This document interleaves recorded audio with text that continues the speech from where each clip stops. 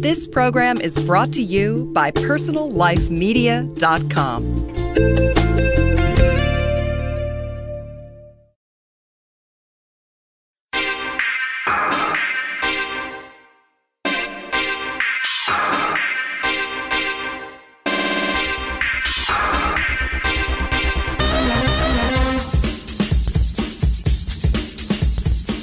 Welcome to Dishy Mix. I'm your host, Susan Bratton, and on today's show, I'm with a very special guest. His name is Joe Sugarman.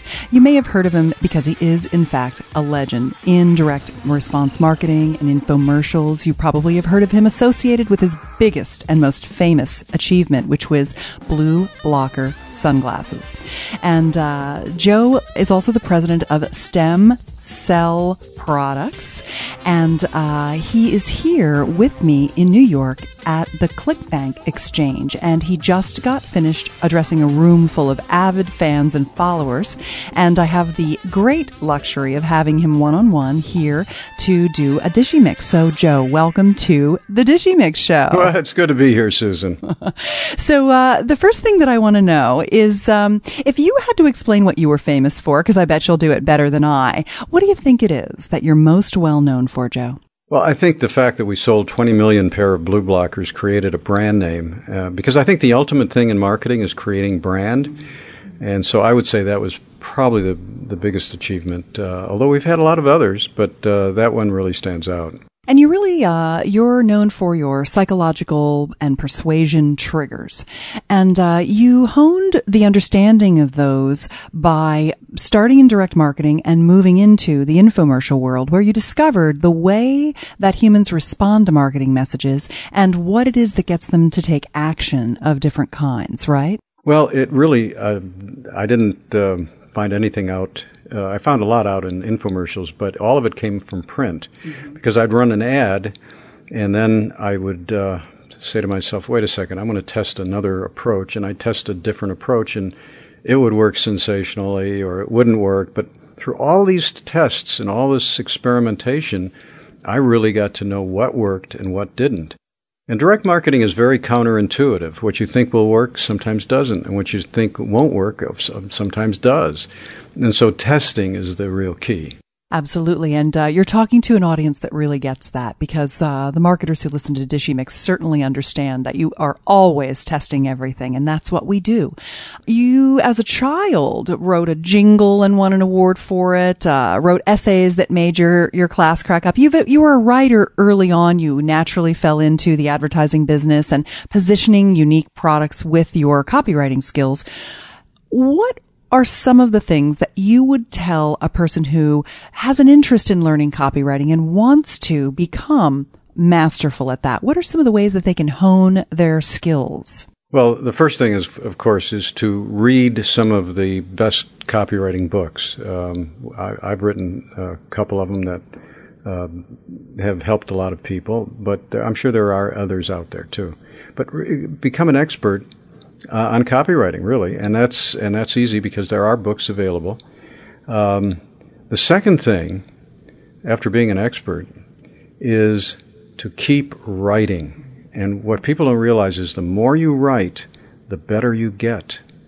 And so I just love to write, and I just keep writing and writing and writing, and I do my own catalogs, and I never hired a copywriter. I always did it myself.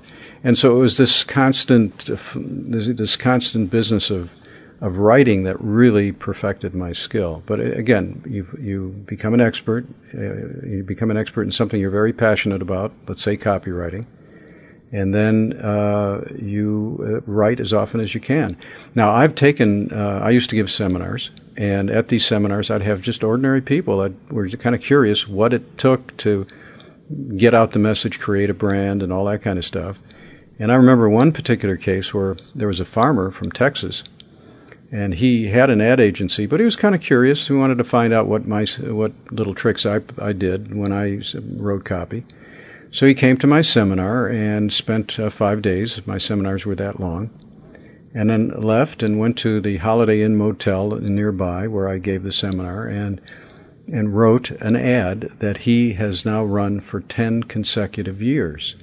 It made him a fortune. And here's a guy that was not creative, never knew how to write an ad, always relied on his ad agency. And he sat down and wrote an ad that was a killer ad. And so it doesn't take, you don't have to be creative. You have to have the passion, I think. I think that's key. You have to have the passion to really want to learn. And that combined with becoming an expert in whatever you decide to learn about, I think that makes for great copywriters. Go a level deeper, beyond becoming an expert, reading a lot, studying, practicing. Go a level deeper if there are any models or systems or any ways you think about structuring communication when you're writing, specifically in advertising a product to someone for purchase. How do you think about that? Well, first of all, every message is a personal message. I make that, I use bylines. For example, I'll put my name there. I'll say I, me, we. In other words, I use words that connotate, it's kind of like a personal message. Now, I might be reaching millions of people, but it comes across as a personal message, and people relate to that. They respond better. I've run tests where by simply making it a personal message as opposed to, we here at such and such a company want, that doesn't work today. We here at Didactic Corporation. So other structures or models or ways that you think about good writing? I think the personal message is very strong, and I think if you master that, the triggers that I've written about in my books involve three things. One is to develop a level of trust. The second is to create an environment for selling. And the third is to trigger a sale. So those are the purposes of the triggers. So you want to create an environment where people feel comfortable ordering from you. You want to build trust by being honest in everything that you say in your advertising. And you want to be able to trigger a sale by making an offer at a specific time or creating an incentive at a certain time to purchase that particular product or service. It works for both. What are some of the ways that you can engender more trust through your copy? Because I think trust is the hardest. It's pretty easy to set up the environment for a sale and to go through a selling process, objection raising, objection handling, some of your triggers around that. But I think trustworthiness is the most difficult. Well, the object raising and the object resolution really are beautiful examples of building trust, because I had a slide, for example, of an ad that Douglas ran. Douglas, they had this DC-10, and it crashed, and shortly thereafter, another crash with a DC-10, and then shortly after that, another crash with a DC-10. So they came out with an advertisement that says, the DC-10 is really a great plane. Well, everybody knows that it was crashing all over the place. They were trying to build up their image. What they should have said was, look, the DC-10 has been crashing all over the place, but there's something you need to know about its safety and about what we're doing now to make sure it is the safest plane in the sky. And that would have been a lot more effective. I've taken, for example, there was a thermostat that was presented to me. And I started out the ad by saying, this was the ugliest thermostat I've ever seen. It had old technology. The case was terrible. The name Magic Stat was stupid. And I start raising all of these issues that you would theoretically see if you looked at the product. So, and then I disarmed the people by saying, but we did find one thing that was really interesting. It's ease of installation. Because that, believe it or not, was a major block to selling anything like a thermostat. The installation. Nobody really wanted to install anything electrical. And I said the reason it was so easy to install was because the yellow wire goes to the yellow lead, and it's only 28 volts, and you can touch it and you won't get an electric shock. And so I decided I'd take it home and try it on my wall. And that's when I discovered this is the most incredible product I have ever seen. You see what I'm saying? Mm-hmm. So in other words, I raise all these issues and then I resolve them. and people develop, number one, a level of trust, because that's, again, raising an objection and resolving it. And that's really important, because the reader, if in the back of their mind has something that bothers them about that product, they're not going to buy. So you've got to raise that so that it's no longer an issue.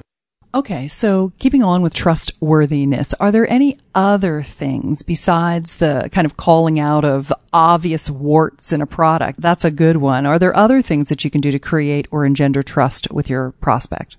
Well, number one, be honest. Mm-hmm. Number two, and there's another technique too, where you don't have to be so obvious. You could let the reader come to their own conclusion. Mm-hmm. Like I remember we were selling a digital watch that Sony, or I forget who it was selling for $300. They were selling it for $300. Could have been Casio. It probably was Casio. Yeah, back then, right? Uh-huh. Yeah, it was probably Casio. You're right. Good memory. It was a Casio watch, and I talked about it in the ad, saying that the jewelry stores love it because they sell them for $300, and it only costs the jewelry stores $150, and they love this product because they can't keep them in stock. And then I presented my digital watch, which was $100, had the same features. Now, I didn't say that the jewelers were making all kinds of profit on it. I didn't have to. The reader made that a connection. So in other words, when you allow the reader to come to the right conclusions, it's a stimulating thing for the brain, and they appreciate that. Another thing that I do to build confidence is I'll put in a technical explanation. For example, I remember writing an ad on this laser beam digital watch, and then there was a little picture of the integrated circuit and a pen pointing to the integrated circuit, and I said something like, this integrated circuit is the key to the system. It works with the countdown oscillator to achieve the blah, blah, blah, blah, blah, all technical stuff. And the manufacturer called me and they said, Joe, you don't have to put that in. Nobody would understand it. I says, that's the point. They think that I really know my stuff because I'm pointing out this technical feature. And it's important we have that paragraph in there. Mm-hmm. So it's a form of building trust. They trust the fact that my research and my statements and my technical explanation mean that I really know what I'm talking about, and therefore picking this product to sell is a very good thing. When you were on stage today, you took off, you were dressed very nicely, you had on your suit, you had on a tie, you had on a dress shirt, and then later you took it off and you had on this fabulous tight, what was it, undershirt, kind of a workout shirt. And one you're of these in muscle shirts, and you're in amazing condition for a 73-year-old man. You look absolutely incredible. Is this a part of what you're doing with the stem cell products company? Is it related to that? Yeah, absolutely. Tell us about it. I waited to the end, as you noticed, before I... Well, we would have not been able to hear what you said because you were dazzling us all, Joe. It's funny. No, we are selling products that actually reverse aging in many different ways. For example, we have a hair product that grows hair on bald-headed men. Nice. We have a product for women that actually thickens the hair and grows hair as well for women. Women have similar but different issues as far as hair. It's different hormones you have to trigger. Right, and we have a libido product for women, and men are just as interested in it as well because they want to look sexy to their mates. And we've have reports of women who have had hysterectomies, who hadn't had sex for like 10 years and are now actively involved in pleasing their husbands or their mates. We have skin care products that use stem cell technology to eliminate wrinkles. And, our theory is, or my theory is, and I see it every day, is that technology is moving so quickly that within the next 10 to 15 years, we will have solved, we would have cured just about every disease, and we would live to about 120.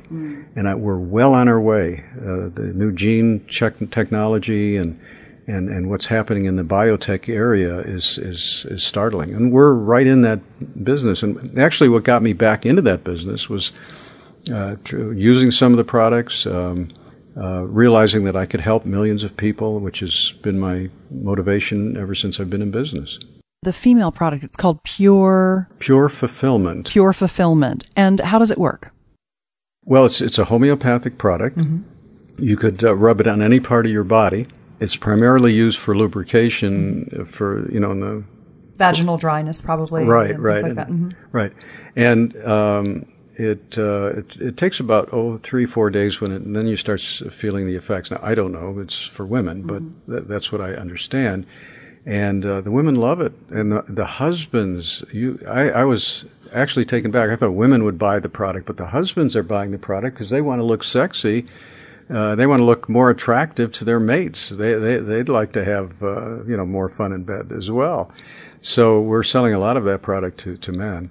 So that's exciting. And then we have an addiction product. It's really vitamins for the brain. When you're addicted to smoking, alcohol, or drugs, you destroy the neurotransmitters in your brain, and those neurotransmitters they need nutrients to rebuild. And we sell a little a product that you mix with water and drink, and it helps you reduce the cravings. And we have had fabulous success with that. So all of these things you can see help millions of people, help them in times when they are really in need. And it's a thrill for me to be involved in something like that and to pioneer in the areas that we're in. And we've been at this now for 5.5 years. Well, you've always liked cutting-edge technologies, even when they were, the very first early electronics. I want to go back to that personal product because the reason I asked about it was that's a very delicate subject. Talking to a woman about her sex life, or even talking to a man about his woman's sex life, that's just loaded with emotions, potentially a lot of pain a couple might be having if they're not making love anymore. How do you go about creating empathy for your prospect?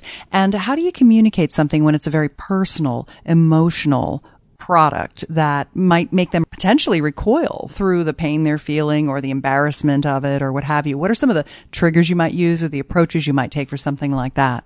Well, I think for this product, because I've had some experience with it, it's fairly new. It's only been out a couple of months. But with this product, we have not had any of that. It's one of these products that people understand what it does.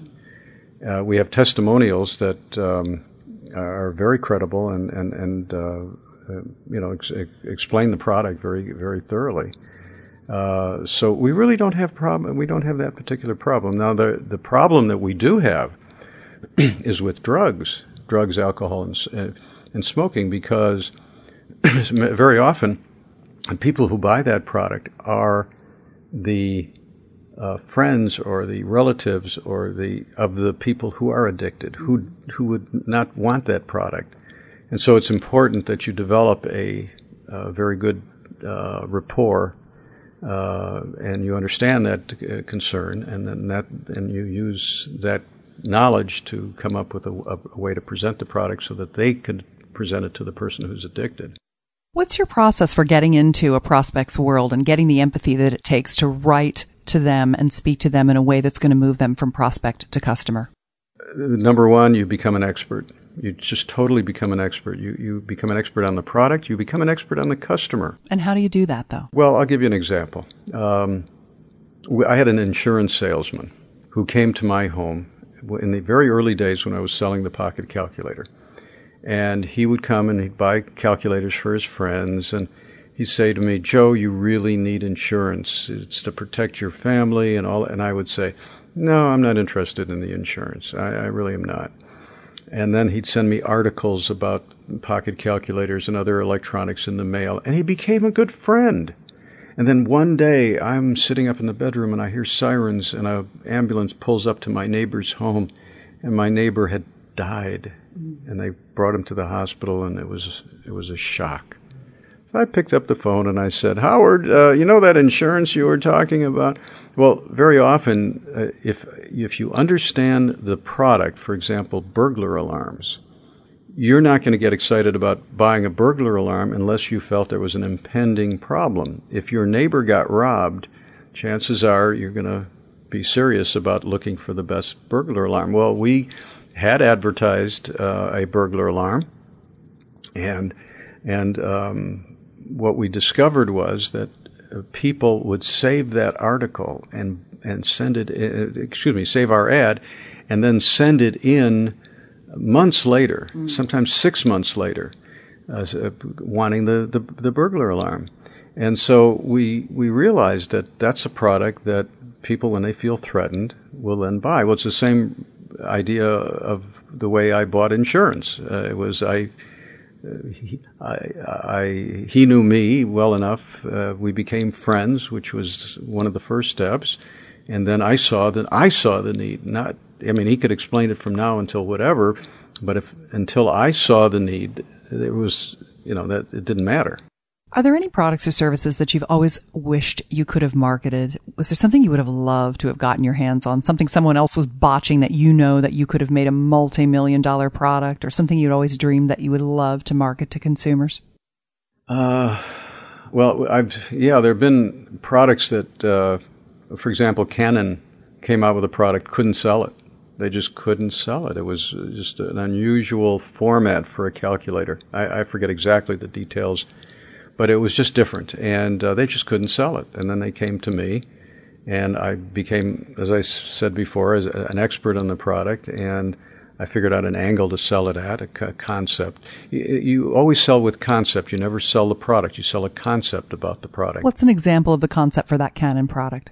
Well, without using the Canon product, let's say, for example, they had here's another product they had, Canon, was a little calculator, and you could store telephone numbers in the calculator. And they had offered it to a few other people, and they bombed. They could not sell it. And so they came to me. And they said, "Here, this is for you." And what I did is I called it the Pocket Yellow Pages. And I talked about this. It was storytelling. I talked about how I stepped into this phone booth, and people are waiting to get into the phone booth, and I pull out my Canon calculator, I enter a few digits, and there pops up a phone number. Everybody else was astounded, and that's the concept. In other words, I created a concept. The concept was I was linking it to something that people could relate to and they could understand from the story.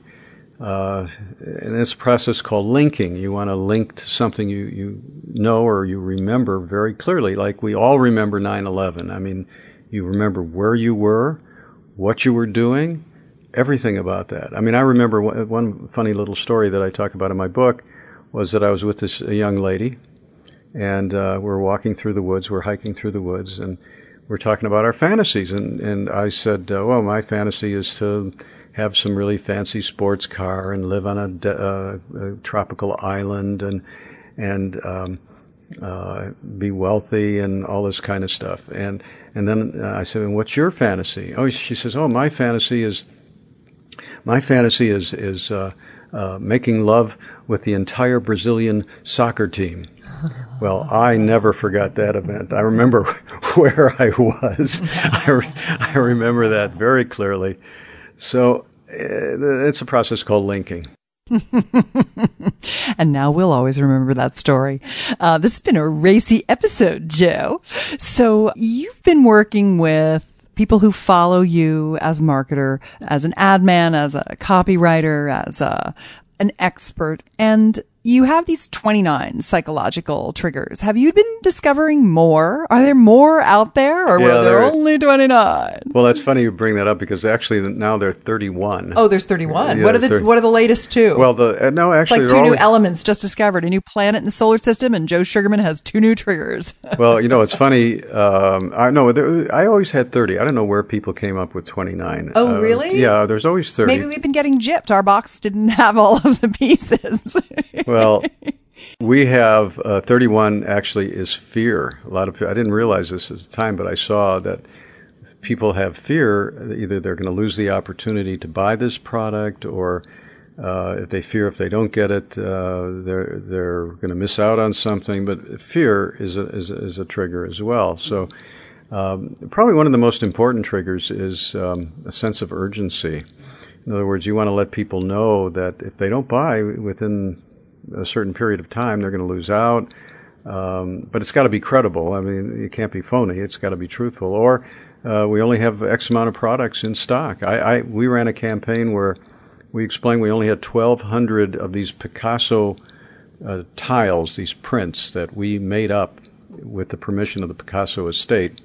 Limited edition. Mm-hmm. Right. Yeah, and collect all 5. That's one of yours. Desire to collect, desire to belong. Right, exactly. Mm-hmm. And we ran that ad stating we only had 1,200, and we're going to determine who to sell it to by virtue of a special drawing. In other words, we're going to take all the orders we get, we're going to put them in our computer, and then we're going to pick 1,200, and that's the limit. Well, the strategy was to make this so exciting that we would sell get 12,000 entries, pick the winners, but then what a hell of a mailing list. Mm-hmm. And sure enough, we followed it up with a second mailing on a second series of Picasso tiles and had an 80% return rate. 80%. Everybody who thought they missed out on the first one, missed out on the opportunity, missed out on taking advantage of the financial gain that they could get, they were ready to buy, and they bought, 80% of them bought. So, I'm really surprised. Response rate, not return rate. You said return rate. I thought, this 80% of them sent it back, but you were saying 80, response, yeah. Yeah, return on the, response rate, you're right. Yeah. And I'm surprised not too many people have ever used that concept where you oversell, mm-hmm. and then you come back and you say, okay, we've got more. Of course, Picasso was a special name, and it was around the time shortly after he passed away, and we had some pretty good connections with the Picasso estate, and they actually came to us and suggested we offer that. So, so we had some interesting times back then. You've had some interesting times, and yet I also wonder what it's been like for you the last couple of days at the Clickbank Exchange, because you gave your book to a 17-year-old in the audience. I noticed there was a 19-year-old in the audience. Russell Brunson, I'm not sure how old he is, but he's definitely still in his 20s, and he got up and did a segment. There's a lot of young people doing internet marketing, and you've been here for the last couple days watching them speak. And I wonder, what do you think about the digital natives now who are marketing on the internet, who are using a lot of your triggers and your teaching and other copywriting techniques? Are they exactly the same as their progenitors, or are they an entirely different breed? What do you notice? Well, first of all, let me say that the internet is one of the most incredible mediums ever developed for a lot of reasons, but one of them is you can be now any age. You could be female, male, it doesn't matter. You could be, it doesn't matter. It's just leveled the playing field. You still can't be a dog because they can't type, but pretty much anything but that, right? Absolutely. Well, there might be a dog in the future. There might be a dog in there. But it's really leveled the playing fields. Now, as far as people using my triggers or my information, it's been going on for years. I don't mind that at all. I'm really proud. I'm happy to influence people, and there are many times here at Clickbank even where people have come up to me and said, Joe, you have influenced my life. I was going nowhere. I read your books. It changed my life.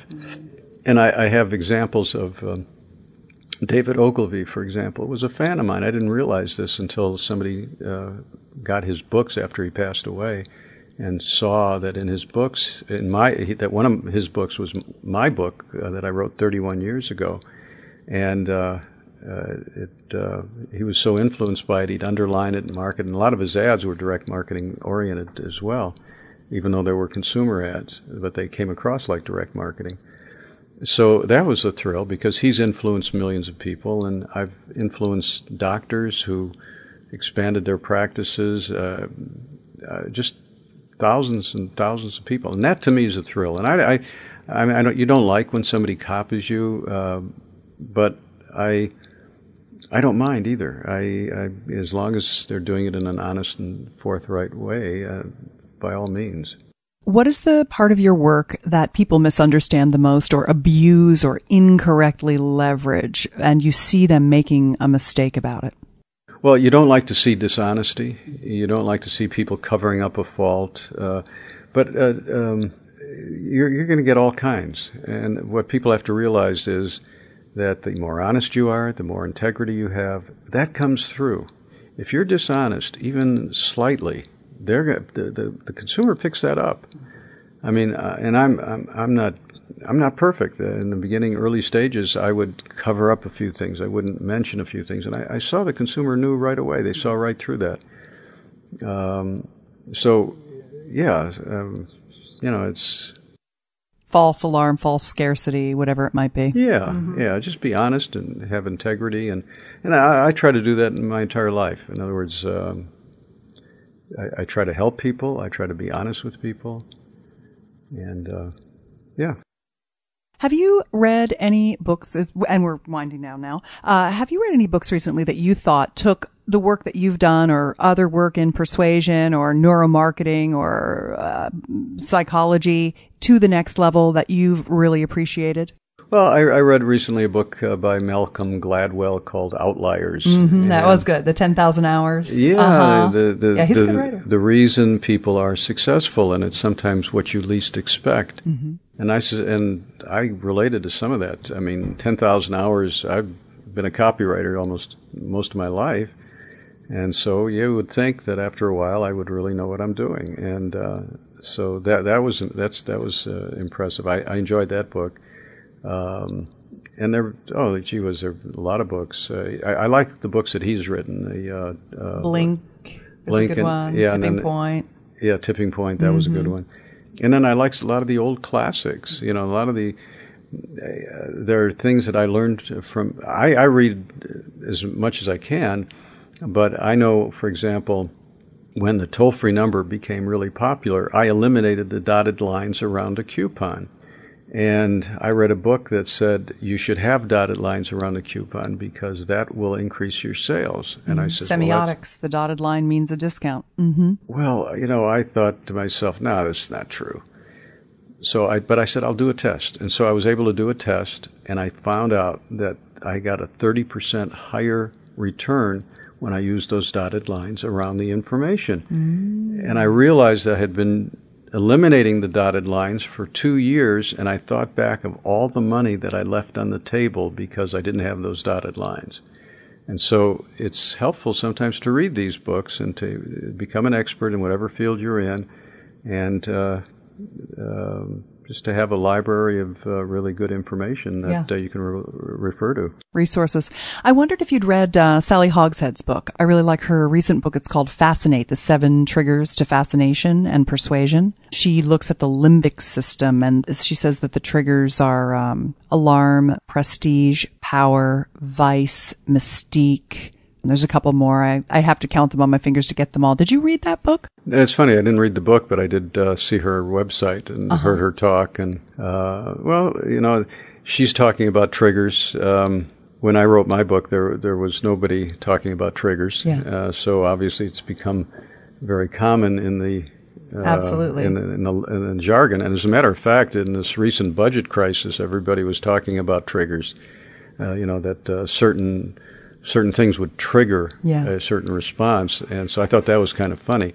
So trigger has become a big word, and it's been used in a lot of different ways. Absolutely. Well, that's a legacy that you've created. So, Joe, thank you so much for being on Dishy Mix. It was really nice to get to know you, to see you speak today, and to have my listeners get an opportunity to hear more about you. Well, it's my pleasure. Thank you, Susan, for having me, and I hope I've helped people in some of their thinking.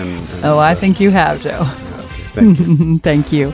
All right, I'm your host, Susan Bratton. I hope you've enjoyed today's episode with Joe Sugarman. I'll see you next week. Have a great day. Bye-bye. Find more great shows like this on PersonalLifeMedia.com.